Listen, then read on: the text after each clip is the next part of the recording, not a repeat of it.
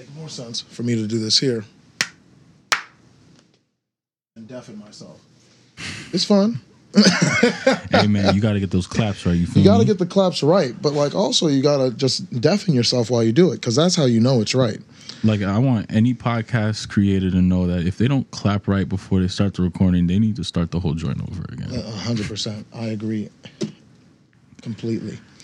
All right, well, let's go on and get started. I decided I'm not going to say the title of the podcast because it's gonna incentivize me to make a banner for so I can put it up before the video.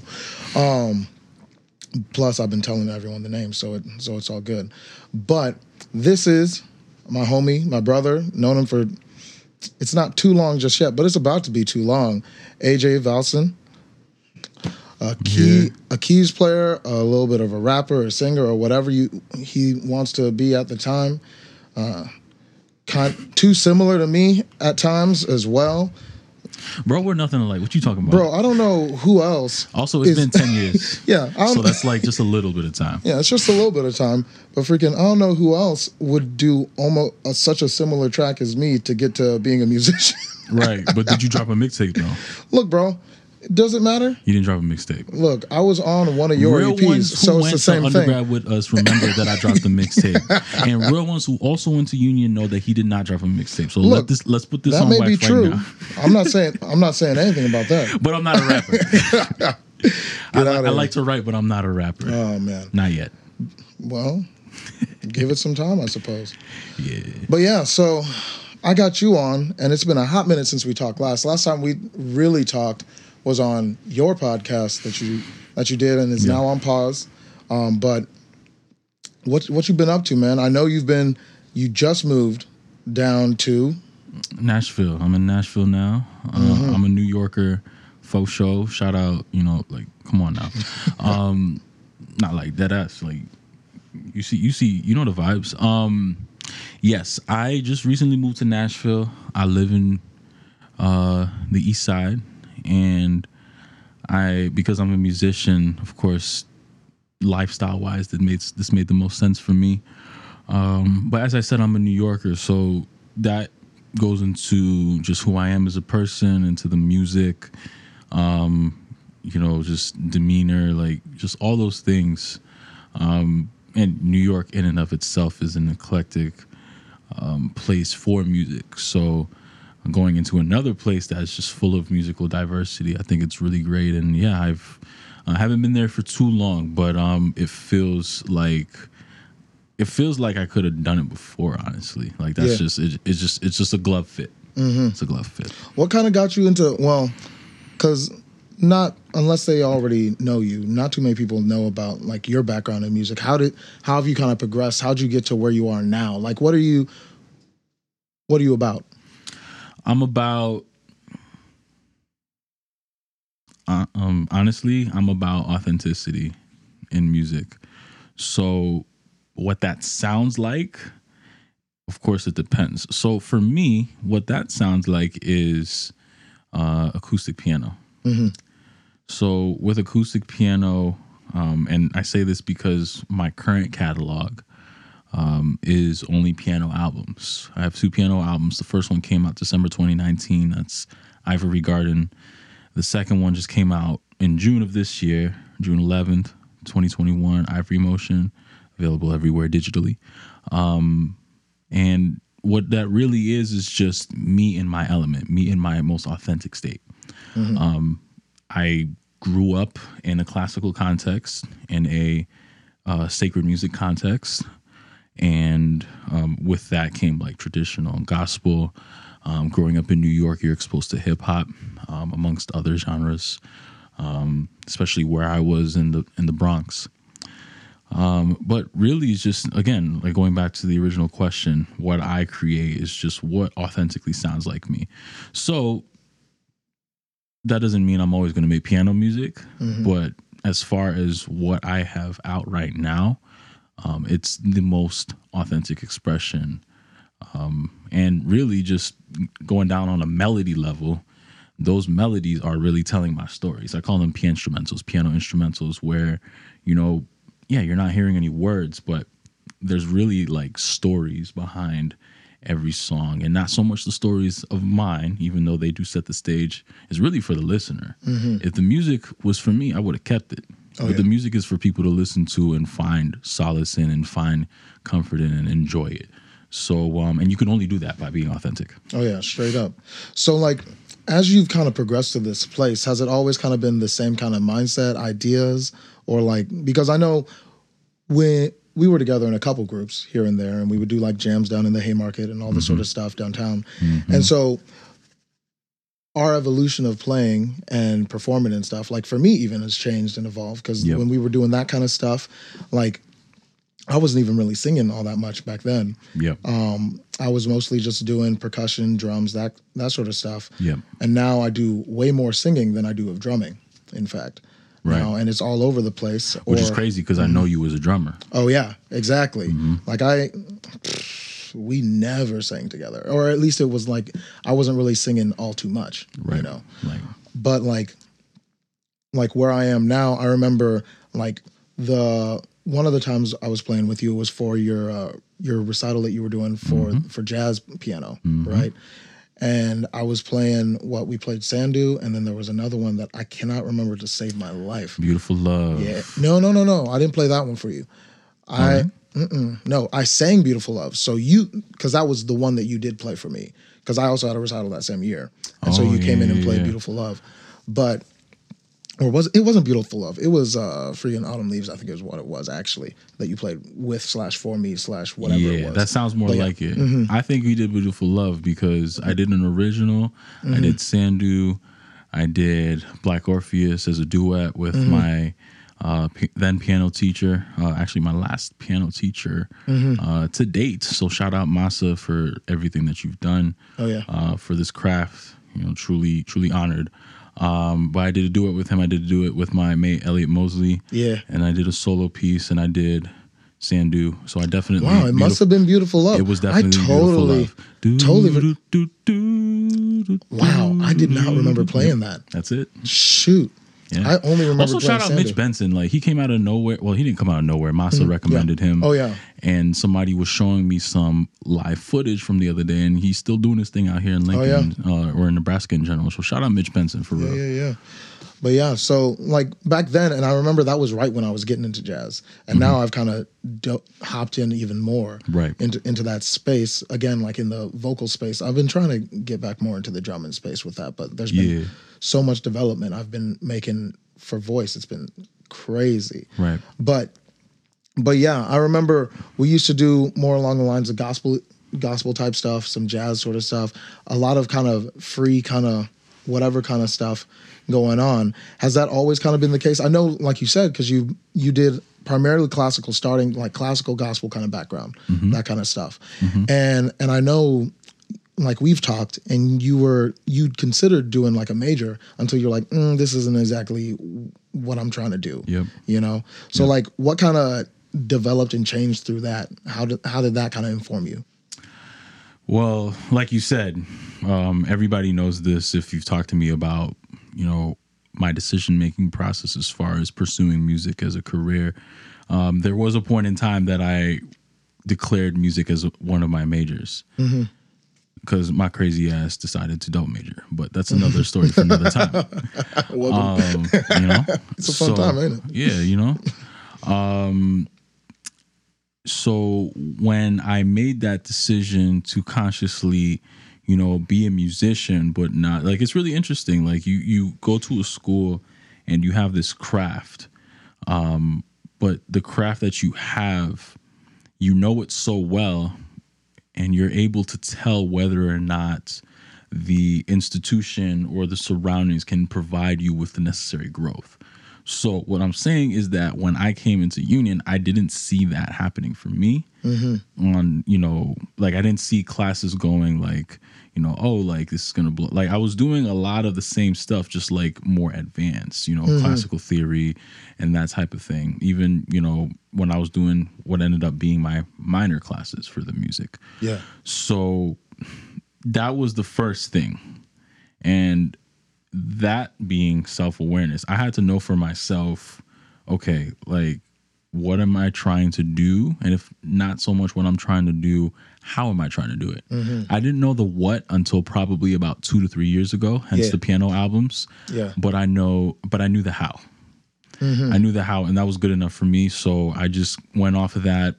As I developed professional relationships with musicians such as yourself, that kind of strengthened my decision, because I realized, I wasn't the only one thinking this way. And, leading up to the point where I made piano records, I experimented a lot. And that was just something that, again, like, I didn't know what I was doing, but I knew how I was going to do it. And that manifested eventually as music production. So another avenue, which I'm sure, like, especially at this point in time, the opportunities that it's created, music production can really be that cherry popper for a lot of people. And as a musician, it was kind of sort of that way for me too. But it started from thinking like, all right, because I'm in this particular academic setting, I can do this, I can't do this. And that's, you can't really overextend yourself as a person, much less as a musician, at least for me, because I know that whatever I'm trying to do, like, musically, has to come from the right place. Because I've been in situations where I've tried to perform and I was doing it for the wrong idea or the wrong mindset. And I remember very clearly when I was here in undergrad, I was trying to get one more like talent show performance in, but I realized, and it was a very sombering thought. To this day, it still is, like, I'm doing this to get attention. So I completely scrapped the entire thing, and I was like, we're not doing this anymore. I hit up everybody who was going to do it. It was like, hey, we're not doing this anymore. I don't feel right doing this, going up there. Because, I've had a lot of times where the music and the presentation, it wasn't authentic. People weren't resonating with it. And sometimes, like, where you are isn't necessarily where you should be sharing. Like, you should, find a setting that complements your lifestyle. Hence the move from New York to Nashville, at least for me. Yeah. Like, I find it so interesting too, because you even said that, like, you developed it up until, like, where you knew both how and what, right? But both of them finally came together about 2-3 years ago, right? Whereas for me, it's kind of been similar, but I think the how even, and both the how and the what for me have developed in the last 2-3 years. So where I didn't really even know how or what, and so I kind of went along the lines and courses of what was kind of just provided and presented and suggested for me. Now I'm looking at the how, what, and I say, okay, what is the purpose for me to doing this? How does it affect, like, who I am as an artist? Like, I've seen you as someone who, over the last 10 years I've known you, right? It always seemed to me, at least, that you kind of knew what your sound was, right? Like, it developed and it grew and it changed and stuff, but you've always kind of had, like, a vision of, like, what your sound was and, like, how it was supposed to kind of work out and sound, and, like, who was on the track or who was doing this, kind of altogether what that sound was, And so as you did that, you developed it. I remember, like, because I remember initially being like, well, this dude knows, like, classical stuff, but he's not doing classical stuff. And it didn't really gel with me, like, my understanding at that time, right? Like, you could play, and I was like, this dude knows how to play. He can play by ear. He can play by reading. He can do all this sort of stuff. But, like, the way he's playing isn't even necessarily, like, classical, or it's not necessarily jazz. It definitely has hip-hop influence, right? But, like, it's not that, right? And I know, like, we've just been talking since you're visiting Lincoln for a little bit right now, and how you're talking about, like, doing the gospel university stuff, and, like, how, like, the playing aspect of, like, breaking out of kind of, like, your standard, like, mindset of playing, right? Like, evolving that. Like, how did you when did you kind of get this is what my sound is? Like, how did you even stumble upon it? Do you remember? My sound, and thank you, honestly. My sound is something that it's kind of like learning to speak for the first time, which doesn't make sense to anybody listening, because we're all like, like, we're all humans, we can speak, like, I know that's a very blanket statement. But it really truly is learning how to speak for the first time. At least for me, because when I realized that that's what it sounded like, I was like, oh, like there's, whenever you do anything for the first time, at least for me, I feel that there's a lot of newness and a lot of, cautious, awkwardness to it. And when I was experimenting, it was very interesting because when I was experimenting with music production, especially, I did base everything out of playing melodies. Most producers, well, there's a handful of producers that would start with a percussion or a beat or a rhythm. I think in melodies, and I'm humming melodies that are inspired by runs, vocal runs, guitar runs, bass runs, piano runs, like just anything that just, virtuoso, like whatever that is. And, those melodies to me represent freedom. So you're on a scale, but you're soloing, you're doing a little run, you're doing walk up and your walk down. There's such a freedom when you're listening to somebody who is like locked into their sound, going from note to note. It's just freeing to listen to, and that's kind of like what pushes me into my sound, and finding that really just, I think it came again from taking the time to dial in and say to yourself, like, okay, at the end of the day, there are so many people who do what I do. Where is your white space? Like, what makes you sound like you? And I knew that I was getting somewhere, even though I was still getting, still in self-discovery. Yeah. I'll just go with this story here. So I played a lot when I was in Lincoln. I played a lot in the Don Love Atrium on that upright. And I remember one night I just got finished jamming there. I just like jamming there for a few minutes and just let that be that. It's fun. It's for me it's therapeutic. I got a text after that happened, or maybe not even after that happened, but just randomly.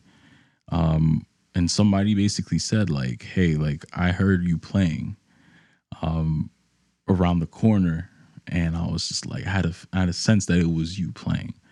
So that really spoke to me because it reminded me that the intentionality that I have behind trying to find an authentic melody and sound, and finding the freedom in those notes, like that, it was definitely happening. Now, keep in mind, like, we're talking about somebody who just put out piano records like 2 years ago, but has been playing piano his whole life. For me, it's interesting because I spent the rest of that time in another dimension musically, when realistically, I kind of did have it in me to have those melodies out. It just wasn't something that I focused solely on, because at the end of the day, no matter how much experimenting I do, I'm a pianist. Yeah. I'm a pianist, and like it makes sense for the genesis to be Ivory Garden and now Ivory Motion. I know I said, for those listening from the very beginning, I know that I said that I have a mixtape, but there were a lot of projects, as it is with most musicians, a lot of projects that up and coming artists put out leading to the first body of work that they can fully stand behind, that get taken down for revision and that. And that was just one of those times, because again, like there were so many aspects that I had to learn and dial into, and that's just the craft of music. Straight up. So tell me, because I mean, with this podcast being about just like current not even necessarily like new music per se, right? But like how to be kind of relevant, even, you could say, because it's music currency. Like, how are you being relevant to your own sphere? Like, how do you like focus on like your sound in a way that like garners an audience that's looking for you, like how do you develop it yourself? And more importantly, from my perspective, I like to think of it in ways of like, what was it that you recognized, especially back when you were thinking like, let me go to school to do this, or like use school as an avenue to get to this place. What was it that enticed you to do it? And then what was it that made you realize, you know what, this isn't where I'm going to be doing the how, right? like I need to do the how on my own, or I need to do my how somewhere else, away from like an institutional space. Like what was it that did it for you?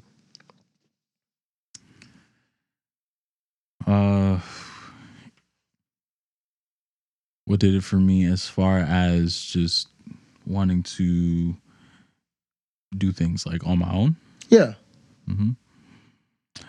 Well, again, I think it really came to a head when I realized that, I mean, it comes in waves, honestly. Like learning about yourself. If you've known me over the past few years, I do talk about it a lot, and I talked about it a lot before, but I'll say it again. Knowing yourself. It really came to a head when I realized that I had to look out for myself no matter what. And that means like as a musician. So I really enjoy collaborating. Part of that comes from a need to, want to like tap into somebody else's creativity and like work on something in conjunction with that person to come out with something great. Because I know that if I do handle something myself, it's only like, I was really about just trying to collaborate and work with as many people as possible in the beginning. Like I remember in undergrad writing up all these arrangements for cover medleys and everything. And I mean, literally everything involved other people. There wasn't anything that I was completely handling by myself. Cause I just didn't have that confidence. But, what hurt my confidence even more was trying to rely on these ideas to be successful in order for me to feel like I did something musically worthwhile. Like ideas like what? Like you're talking about like from school, like what kind of ideas? Yeah, anything from like cover arrangements to like, yo, you want to hop on this track, or like, yo, can you help me with this artwork? Like, all these different aspects. And you really start seeing like who's really about it at the end of the day. Yeah. Now, keep in mind, when you're an undergrad, you're also trying to figure out what you're wanting to do, with your next step and things like that. So there's a lot of people that I've had the pleasure of spending time with creatively that ultimately went on to do their other things, whether it was something that related to music, but just for themselves or not at all. Like it doesn't matter. Yeah. But the point being, knowing that I was trying to do things, like for me was understanding that like I couldn't really do it for anybody else. Yeah. And during that time that I was coming up with all these ideas, I had a band. So the band kind of served as like the avenue for making all these things possible. And in some way we did do it. But I realized that, harnessing a lot of creative energy in one room is very difficult. Yeah. So I went solo. And again, it was a self-awareness thing. There are, like my cousin Nate, he has a band called Vibe. That's Vibe No E. Like it's VIB, Vibe No E. And he has a bandmate in there. Even though he, as a musician, understands that he can handle pretty much anything that's thrown at him. Phenomenal keys player, also plays bass really well, and organ and all this other stuff. So, like for him, that makes the most sense, like him carrying out his vision. But for me, I knew that I had to kind of handle things on my own in order to kind of really find me. Because ultimately the music that I put out is very, very vulnerable and personal. Yeah. And I almost feel more comfortable sharing at this stage instrumental music because it allows the privacy of whatever moment I'm writing about to be maintained, but still create an environment where like, all right, people can listen to this and, they can really feel that emotion that I'm trying to convey, even though they might not know the particular story, but it's real. So your learning of this was more like you realized you needed to just do some fleshing out, like separate, whether it be away from like a band and groups of creatives, right? Or even from like school where like, because everything's so structured in there that like, was it even really necessarily providing opportunities for you to kind of flesh that out on your own, or what was kind of the vibe with that? It was really the confidence to be able to do things on my own. I think. So was that something you were getting from the school, or was that more something you were just separate kind of thing? I had to tap into me. I think what I was getting from the school, what I was receiving from the school, was not what I was wanting for my artistic fulfillment. So again, going back to like speaking for the first time, you know, if you try speaking for the first time, let's just say theoretically you're in a position where you're trying to speak for the first time, you know, I imagine that there is a little bit of, you know, it's a little awkward at first. You know, you're trying to like, you know, find like, you know, you don't talk articulate like this, like on the first try. Like it takes some time. Like you don't fly on the first try. Like it takes some time. Yeah, it's really just taking the time to say like, all right, I had to tap into me because, you know, it was in me all along. Yeah. I really do feel that these melodies that I'm sharing now, these ideas that I have, the more I really sit on them and like give myself the confidence that this is a good idea. And knowing how you talk to yourself is important too. Self-talk. Yeah. For anybody that's listening out here, take the time to listen how you're talking to yourself in situations, especially situations that make you uncomfortable or you're not sure about, and you realize how, you know, significant that is through your subconscious in your everyday life. And so when I tapped into that for myself, especially with music, you know, I realized that like, yeah, I have it in me. I have a lot of work, you know, to do to make this like the best possible version. But it's believable because it's real. It's me, you know?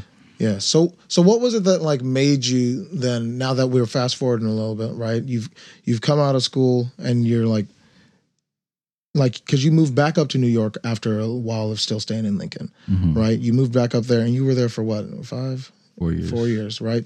So you were there and kind of what all were you doing there, like along your musical journey as you were progressing? As a musician in New York, from 2017, 2018, 2019, is really defined by actually music education. I had the wonderful opportunity of teaching some fantastic kids, actually really up until a couple months ago. But it all started in like 2018. And when you go back to the rudiments of anything, it's kind of a self-evaluating time. So being able to assess where I was musically while I was teaching these kids really helped me figure out what I need to work on. So it was really more time spent on education. But it's funny because during this time also the piano records were being created.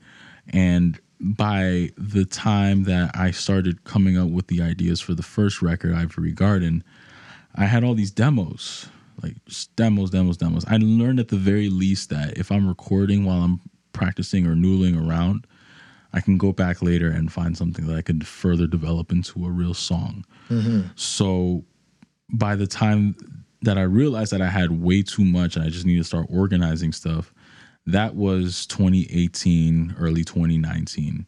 And that was a cool moment because it's not that I wasn't creating. I always was creating. It's just that much like my writing, I have a bank that I kind of store everything into. And at certain points, I say to myself, okay, let's break this bank and see like what gems we got in here and what we can use and what we can share. So really during those 4 years, other faculties were getting developed, but I think that without those, it wouldn't have made me into a more complete musician because like I said, man, this was an amazing time for me to break down what I love for kids who are just so eager to learn, so willing to just spend time with you. And, you know, every kid is different as far as their needs. Yeah. But at the same time, they're when they see that you're genuinely interested in your success, they'll get on board and really make the most of it. So developing education, also really just like refining. I'd say like I wasn't going through piano demos to create a piano album during my last couple of years in Lincoln. Yeah. I was producing like crazy. I was staying up super late, like making beats. At one point I did 100 days where I just made something new every day, really just for self-discovery. All these things were just building blocks, man. All of them. Yeah.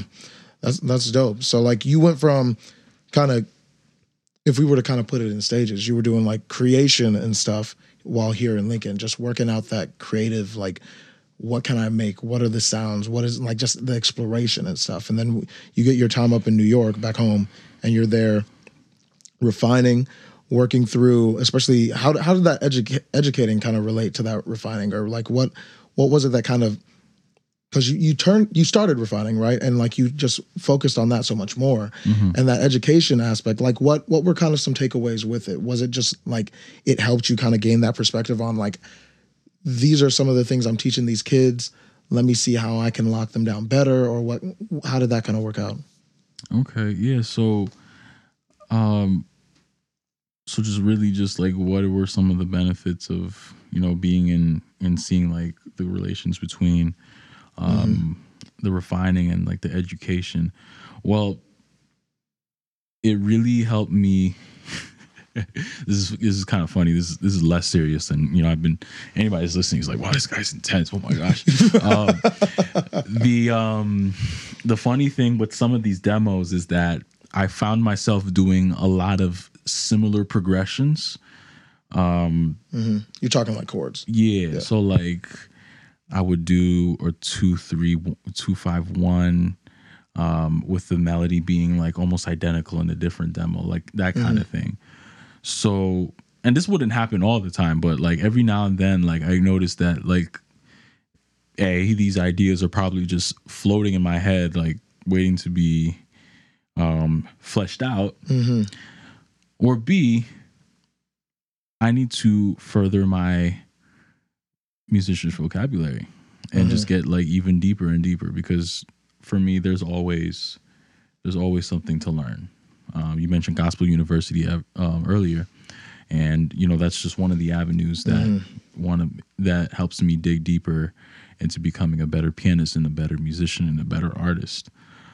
So learning how much overlap there was in my library was really interesting. Yeah. What was also interesting was talking to my kids about what I was working on, because they would be the ones saying like, oh my gosh, like, do you have an Instagram? Is your music on iTunes? Is it on Spotify? And like, these are genuine questions coming from kids who are excited that, their teacher, is doing something that's just beyond the 30 minutes and they want to be involved with that and engage with it. To this day, there are still students who follow the journey, which is amazing because they're a part of that. Yeah. So yeah, just bouncing the ideas of them. I remember talking to students about like what I'm called like, what's the album name? Oh, Ivory Garden. Oh, what's that mean? So, explaining to them like the concept of having, a lot of pianos on the same record and it being a garden of ivory, which is, you hear the phrase tickle the ivories all the time. And it's, it's a funny phrase. It's funny to say. But I wanted to, tribute that even further into something where it's like, all right, if you hear ivory, you're going to think about piano music. When you think about piano music, I want you to find your way back to this. And and during that time also, not only am I listening to feedback from my students, not only am I like refining my library as far as my piano demos are concerned, I'm also listening to I listen to a lot of other pianists that make, I wouldn't say similar to my sound, but it's in the same ballpark. So a couple examples for those who are curious and want to do more research: Nils Fromm, German pianist, and composer. He also does a lot of ambient electronic stuff, but he has a couple records that are just piano, such as the Screws album, that are very beautiful, very minimalist piano. Olafur Arnalds is another example of that. Very similar instruments compared to Nils, and they've worked a lot together on records, but there are some records where it's just piano only. Otto Totlin, I believe is his name, is another one. There's a few others that don't come to mind off the top. I mean, Tony Anderson has a couple of piano pieces, even though his genre is more considered ambient electronic as well. But the point being, like, there's nothing new under the sun. Yeah, it's biblical just as it is practical. I don't think that what I'm doing is unique. Yeah. Like, I'm not trying to say like, oh, I got the next best piano album out. I just think it's real. I just think it's honest. And that just came from being honest with other people and being honest with myself. Yeah.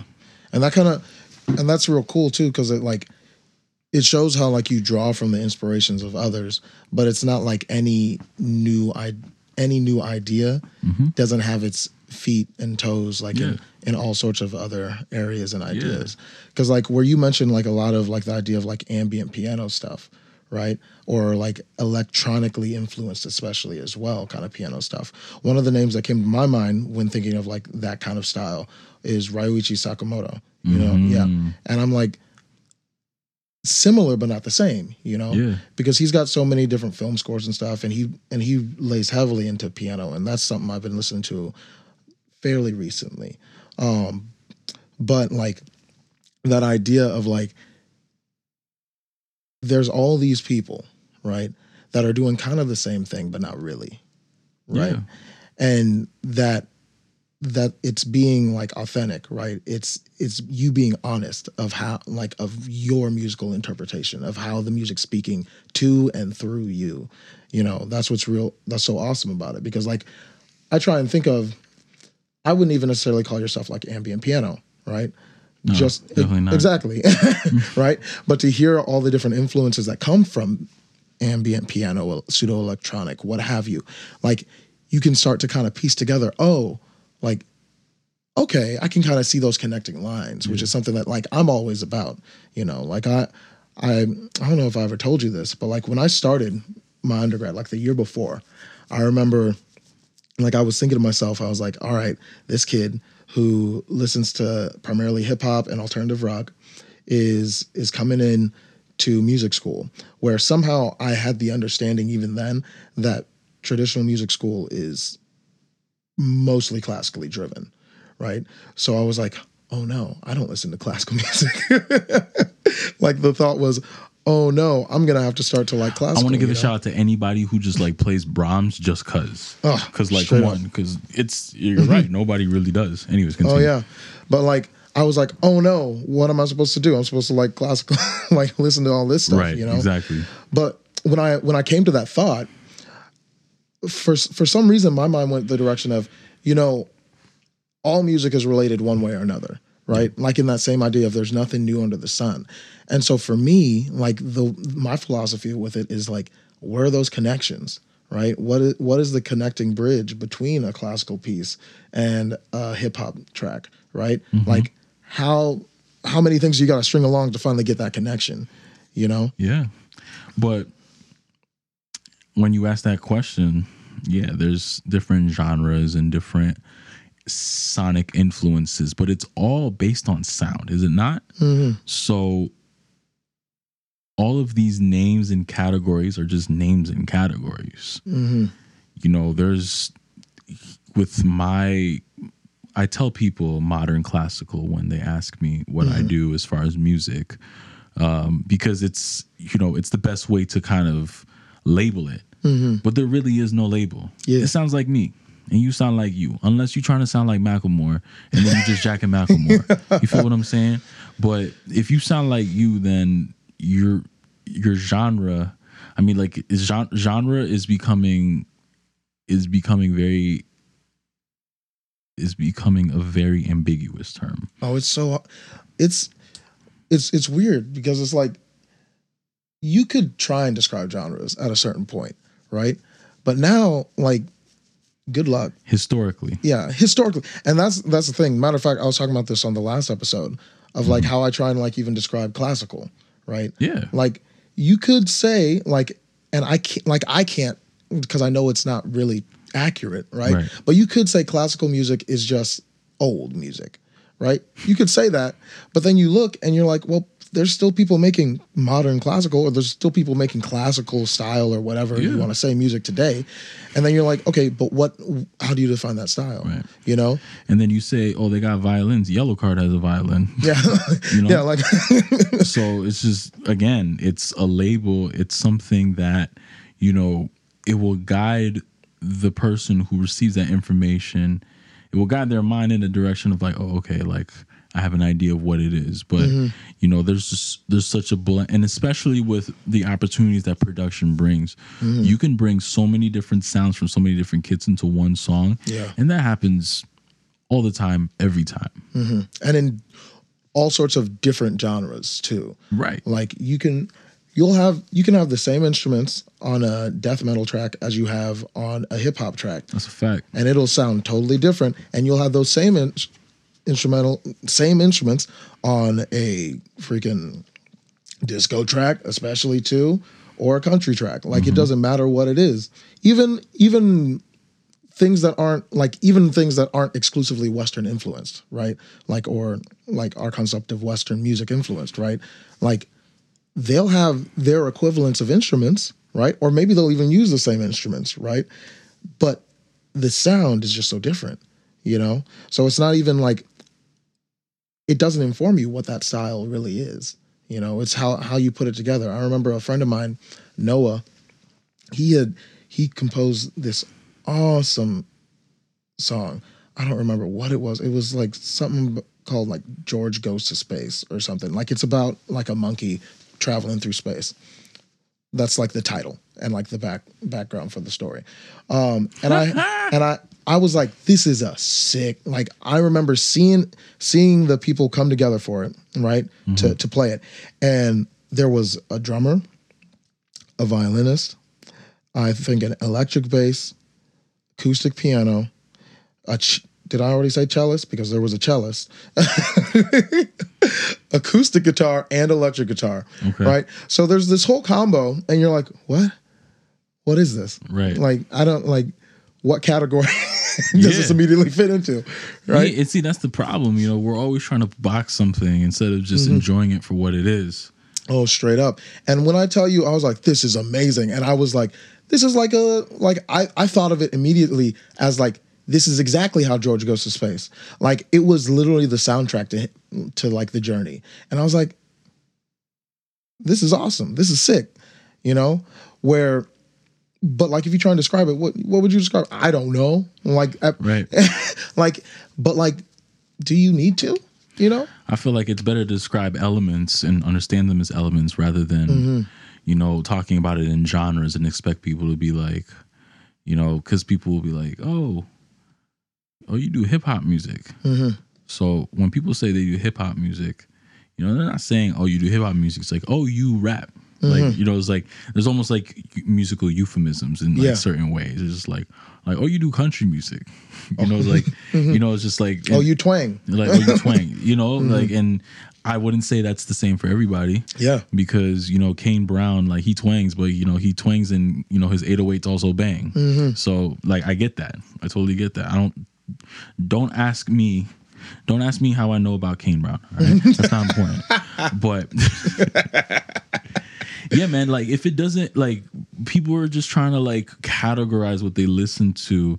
And I feel like that's becoming less and less relevant because, you know, why are we spending so much time trying to categorize something when we should just enjoy the art for what it is? Imagine going to a set list and, you know, seeing like, oh, like here's this live hip hop jazz band. And, you know, at certain points, like it goes like, you know, R&B or even funk. And like you're such a purist that you can't enjoy it because it's not like what you expect. Like imagine going to a concert and not enjoying the concert because the musician is diverse. Like it's really like we got to get past the point of, you know, labeling music for the sake of like having a satisfactory definition. Yeah. You know what I'm saying? It like, because like it means something. Like, also the same reason why I think we should stop debating who's top 5 that are alive, because it's just like people have that conversation expecting, you know, some finality. Well, it's Mozart, obviously, and Mozart and Mozart. Yeah, and then Beethoven. 100%. But Those are the top 5. Some people will be like, "Oh, Biggie, J, Nas, Tupac, Eminem," and like people like, "No," and then like somebody like, oh, you're like, right. somebody has and J's in there, so it's J, Right. Mozart, Beethoven. Yeah, exactly. So people get so pressed over finality when it comes to explaining music, instead of enjoying the music for what it is and saying things like, you know, Jay was the most influential, you know, for New York. Yeah. Just as Kanye West was for Chicago, just as Tupac was for the West. You know what I'm saying? And Biggie was for the East. Like, look at how I uplifted everybody without putting down anybody. Like, we don't talk like that because we're wanting to establish a hierarchy or whatever. Like, yeah, like I get it. You feel this way about Trippie Redd versus somebody like Machine Gun Kelly, but you know, enjoy the music, man. Like, you know, everybody's sitting over here pressed trying to like figure it out. It's just like sometimes, like, especially for the people who actually make the music authentically, like those are the ones that you should worry the least about. Yeah. As far as like what they sound like, because they didn't like, yeah, they might have made a record with a specific sound you know, like for the sake of their concept, you know, especially if they're working on a whole album or a record. Yeah. But for music to be such a cathartic experience, the last thing that you want to do is worry about what like what do we label this as? It's like put it as a formulaic sort of thing. So here's a question then. Like, how do you teach it then? How do you teach what? How do you teach music? How do you teach style? How do you teach someone, like, how do you get someone to go like in their direction, right? Like, you don't know what influence is going to necessarily spark them into a direction, right? Or like what grouping of, let's say, right? Like if you're going to make, because you made your piano records, right? But let's say you make a record that uses like your sound and your idea, but uses like string quartet. Yeah. Right? Or something like that. Yeah. You know, like how are you gonna, like where do you get the understanding of using a string quartet, right? Like where would your reference be for those? I mean, there's definitely examples of it, right? But like, what is kind of the path that you go along to find this? Or like, is there a way that you can teach it? To compose and arrange? Maybe. I mean, compose and arrange. You're talking about adding a string quartet in the composition. So that's a part of arranging and composing. I mean, yeah. But I mean, like, also, like, but where do you get those? Because my thought process is this, right? Because if I took like a composition arranging class, right, and it was focused in the quote unquote like classical style of composition and arrangements, right? Where we'll be looking is maybe like Brahms string quartets. We'll be looking at like Beethoven quartets and stuff. Okay. But like if you're doing your sound, right? How beneficial is the Brahms and Beethoven string quartets to maybe someone that's like actually do, like you said, Niels Brahm, right? Yeah, Niels Brahm. Like if like someone like him, right? If he was writing quartets and stuff, or Ryuichi Sakamoto writing their quartets, like what's the difference between those?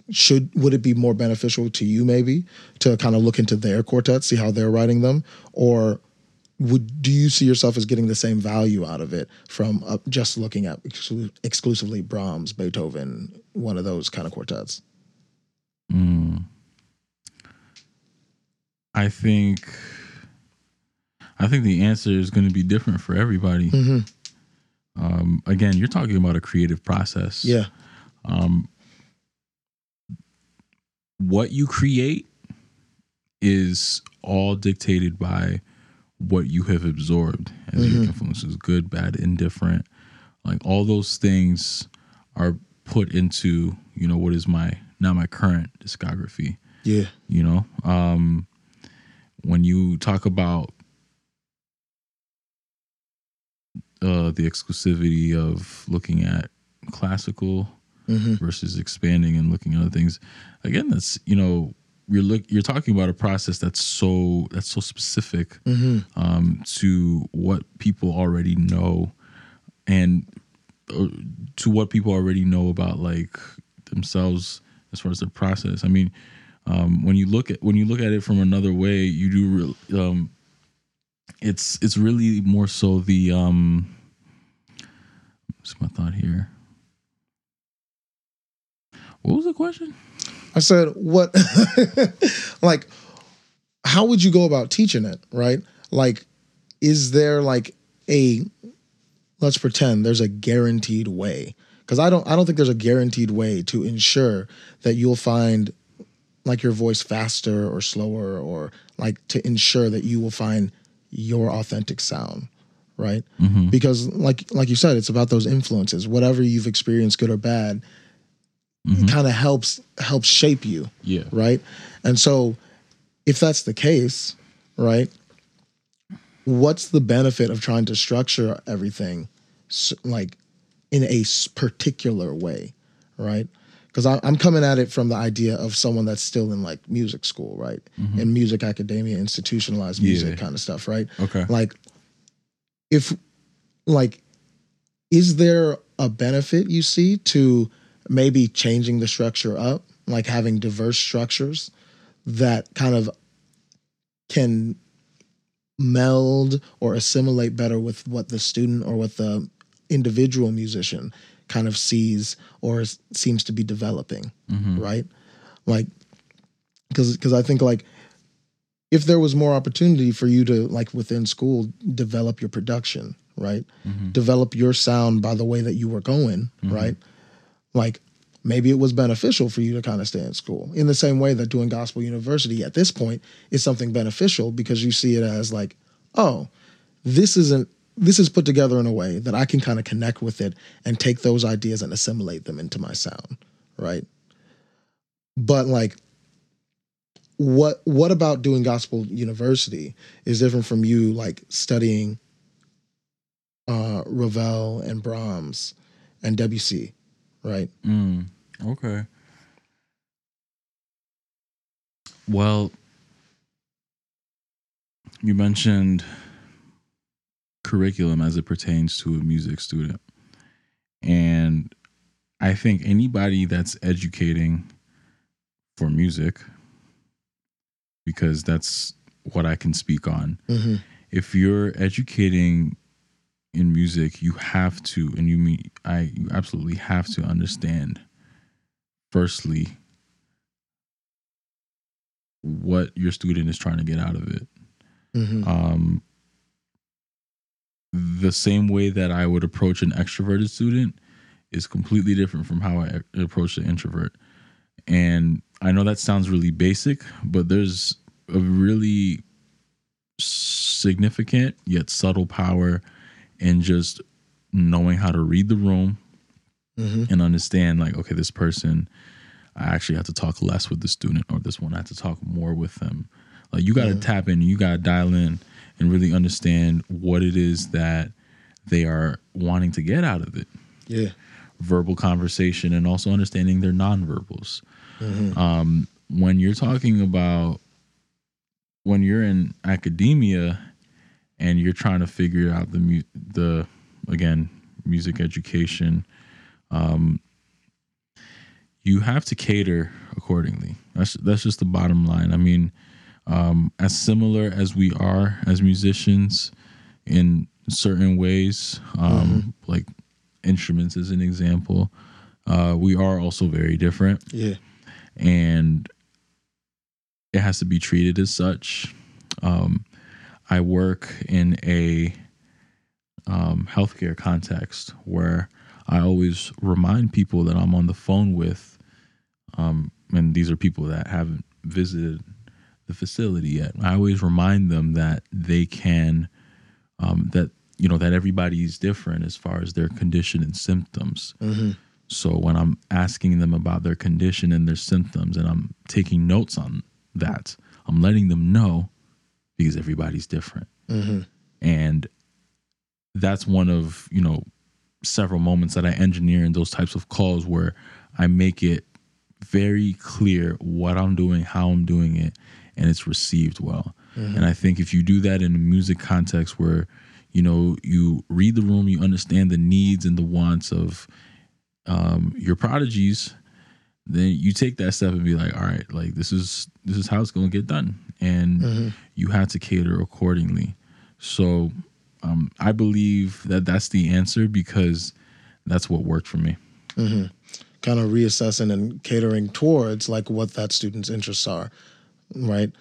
Now, because we actually kind of touched on this in the last episode too, where it was like, but then like at an institutional level, you got to cut something, right? Wherever you add something, you got to cut something, or where you put in a new idea, you got to replace a different one. Yeah. Right. Yeah. How do you make that like sustainable for like an institution? Like, do you think that's like kind of something that can be done? Or do you think, because I'm of the mindset, or I've grown into the mindset of better understanding like what would be so beneficial about just having a mentor, right? Like a music mentor that it, or a coach in whatever sense, right? That is more specifically focused on doing just that, right? Where you say, I want to do this, and they're like, all right, let's look at it from this perspective. Let's look at influences that kind of help develop this sound, this kind of feeling that you're kind of getting at, right? But if you like pivot and say, well, I want to do something that's completely different, or it seems like it's completely different, right? And then that mentor is like, okay, well, that's not exactly my wheelhouse, right? But this is kind of where I would go, to find this kind of sound. Or this is someone I think you might want to start talking to get more acquainted with that sound, right? I don't see that necessarily as being as easily feasible all the time within an institutional music context, because there's a lot at stake, right? Because like if I came into school right now and was like, I am wanting to focus on hip hop, right? They ain't got any hip hop classes, right? They don't really have any songwriting classes either, right? There's composition, right? And like you could do directed studies or whatever, right? With composition professors or what have you. But like to do like songwriting, right? And what kind of song are you writing? Like what is the sound of your style? What's all this sort of stuff? Like how do you, within that kind of institutional context, like where can you get that?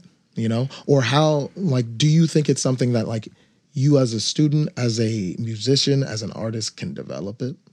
Is it something you can develop from within that's feasibly possible to develop? Or because I think at some point or another you're going to have to branch outside, right? But what kind of creative ways do you think you could still develop that from within? Or even can you really, without it being more beneficial to just break out? Break out and discover outside. Discover on your own, find your own mentor, find your own kind of like related sounds or whatever. Well, I think now is the perfect time to drop this one-liner because I kind of wanted to put it at the beginning, but understanding that this is your platform, I wanted to wait for the perfect time. So what I wanted to say was 3 words: question your convictions. It's on that sticker that I showed you. Oh yeah. So question your convictions. This is for me, this is a very powerful phrase in my life. I got it on a sticker from a good friend, Lisa. She's a graphic designer in New York City. Very talented, very unique style. Her account is Red Halftone on Instagram. She's super dope. And she has I think it's a marketing agency called Untitled Era. And anyways, great person, great artist. And she has these designs where in front of the illustration, there's usually a banner that has a very short phrase. And one of them says, question your convictions. I think when you are, again, I'm saying this because I say it a lot. I think when you're learning yourself, when you're practicing self awareness, listening to your self talk, how you talk to yourself,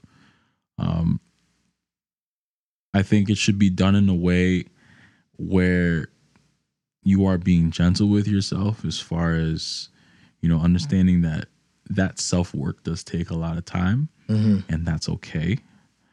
I also think that it's important to, in addition to be kind to yourself while doing it, be honest with yourself while you're doing it, which means for me to say, like, all right, if you are feeling X, if X happens and you do Y, are you suppressing the Y of it? Like, are you suppressing Y and then just, continuing to react the same way? Or are you going to one day say, when X happens, I'm actually going to do Z because I'm a better person? So when we're talking about music, as far as, reaching out for mentors, reaching in, again, it starts from the beginning of just saying, like, what do I want to get out of this? Because a lot of times the only people that find themselves in the position of questioning is the ones that, if you're asking a lot of questions in a scenario where you feel like you should have answers, then, it might be time to reevaluate. So when we talk about music and saying, hey, like, I want to, be a certain kind of way, learn a certain thing, a lot of it is just placement. You have to be in the best possible position to make a difference as far as what you're trying to accomplish with your art. That's why I moved to Nashville. And that's where a lot of people actually lose their way, because they want to engineer the best circumstances out of a shitty situation. And it could be a shitty situation with music. It could be that way with, what happens outside of music, which of course reflects inside, because a lot of musicians are really just sharing their personal experiences through song. Yeah. Myself included, yourself included. So, just taking the time to say, hey, like, is this something that I really should do, and should I do it here? How should I do it? As far as what's already put in place by, so-called thought leaders who are kind of taking the charge on these different, whether it's a institution or even the more modern version is subscription-based Patreon, or, channel that's dedicated to providing information, that will help their target audience. No matter what it is, you have to make sure that you're doing that, you're pursuing that for the best possible reasons. Yeah. Again, I started the interview talking about authenticity and how I'm after a sound that sounds like me.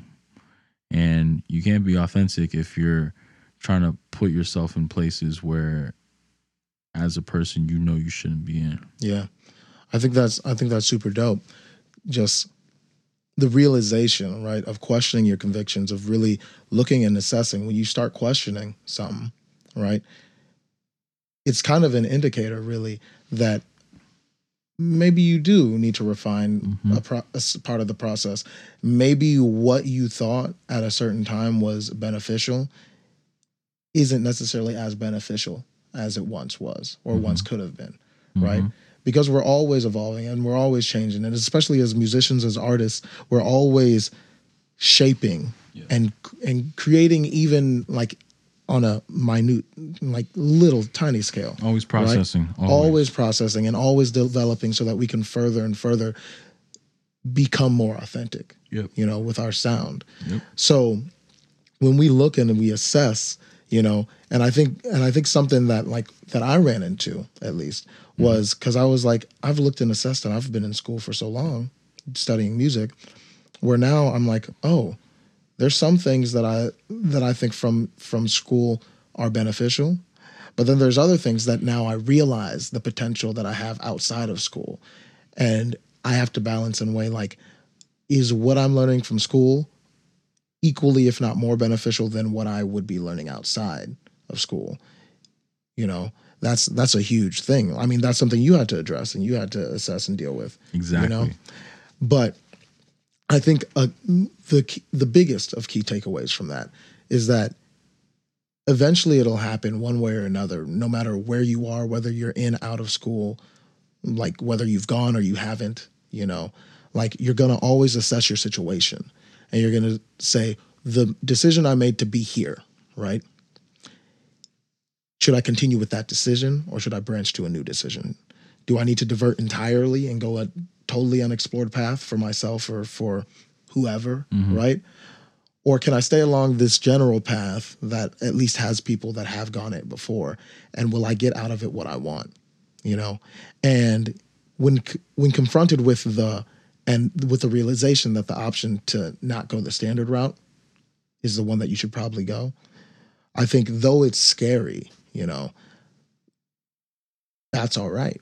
You know, because at the end of the day, we all kind of realize when we've got to take the non-standard route, when we've finally kind of broken into our voice, our space, our authentic selves. And as soon as we find that, no matter to what scale it seems that is, you know, we got to say, you know what, this is the time for it, and just kind of trust that process that we've developed, you know, and just keep saying, you know what, we are being authentic, you know, this is where my authentic sound is going. I'll tell you what, the mixtape that I joked about, that was my actually very first project I ever put out.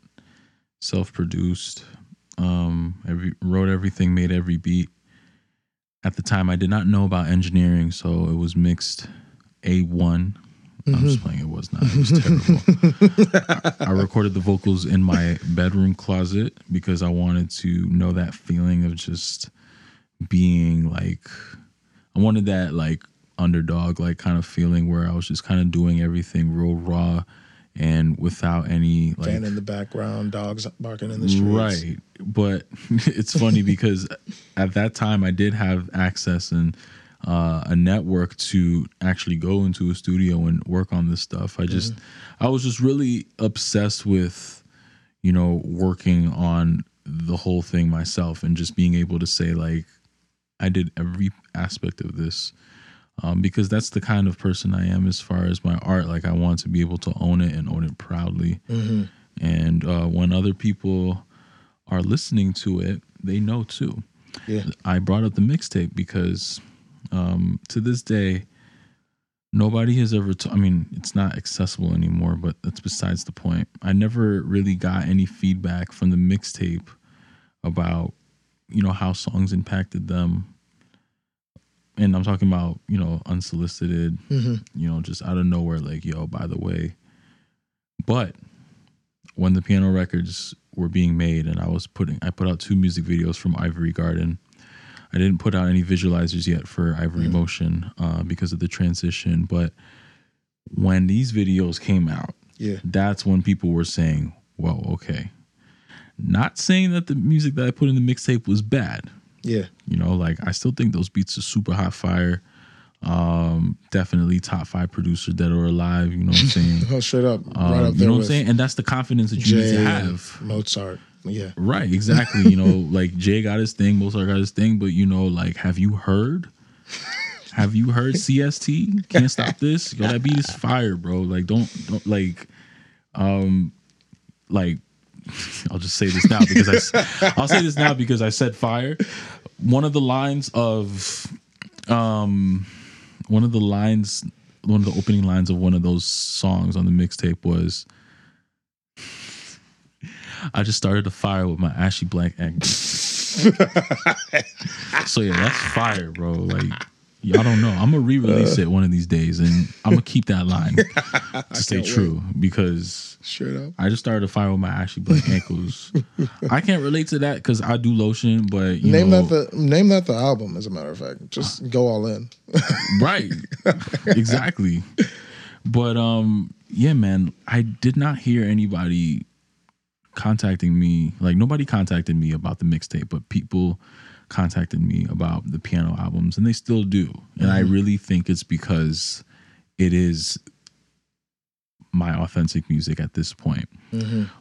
There's so much more to discover as far as my sound, the projects that I've worked on during quarantine, some, and like other projects at different times. All of those are going to be expansions of, you know, what is currently out. But again, that is a discovery process of itself, because there's going to be more elements involved, which means that it's going to be more time. It's going to be more investments made into it. And the most important part about that whole thing is to just trust it. To just trust it completely. I mean, set deadlines, set goals, all that stuff, but, you know, trust your process to where it's like, all right, if this is going to take 2 to 3 years, you know, I'm not going to try rush it and put it out in one, because then it's not going to sound real. Straight up. You know, you're I hate listening to records. This doesn't happen all the time, but I hate listening to a record where you can tell some of the tracks were just plugged into the album, just you know, just for the sake of filling it up. Like every song, every single track that's on my catalog, with the exception of one, because my cousin Nate, shout out Nate, N8MLVL on IG, phenomenal pianist. He played a record on my last album called the Dr. Chocolate Interlude. He likes to call himself Dr. Chocolate, but that's another conversation for another time. Yeah, every song on my record, with the exception of that one, you know, that's just me being real. And like, that's me sharing, you know, really hard stories, recalling like really tough memories, and also really happy moments, and just putting it to piano, and just let that be that, you know. Like, sometimes when you're experimenting, aka the mixtape, you know, there was obviously, because I was rapping, I said a lot of things on there, and I was a lot younger during that time as well. So even though the rhymes were fire, the subject matter might not have been authentic enough, because it was still something that there were like some songs were about situations that don't even matter anymore, or you know, some other songs were, you know, just to get, like, I did put 22 songs because it was a golden birthday mixtape, and I turned 22 on that day. So I had a lot of tracks. I mean, realistically, like, I wouldn't listen to an album that long. And, you know, again, that's just like tapping into, you know, understanding what's best, and again, reading the room. Like, you think about your end product and reverse engineer that and say, like, hey, like, if I drop this record, are people going to play all 22 tracks, or are they going to listen to the first 3 and be like, yo, that shit sounds good?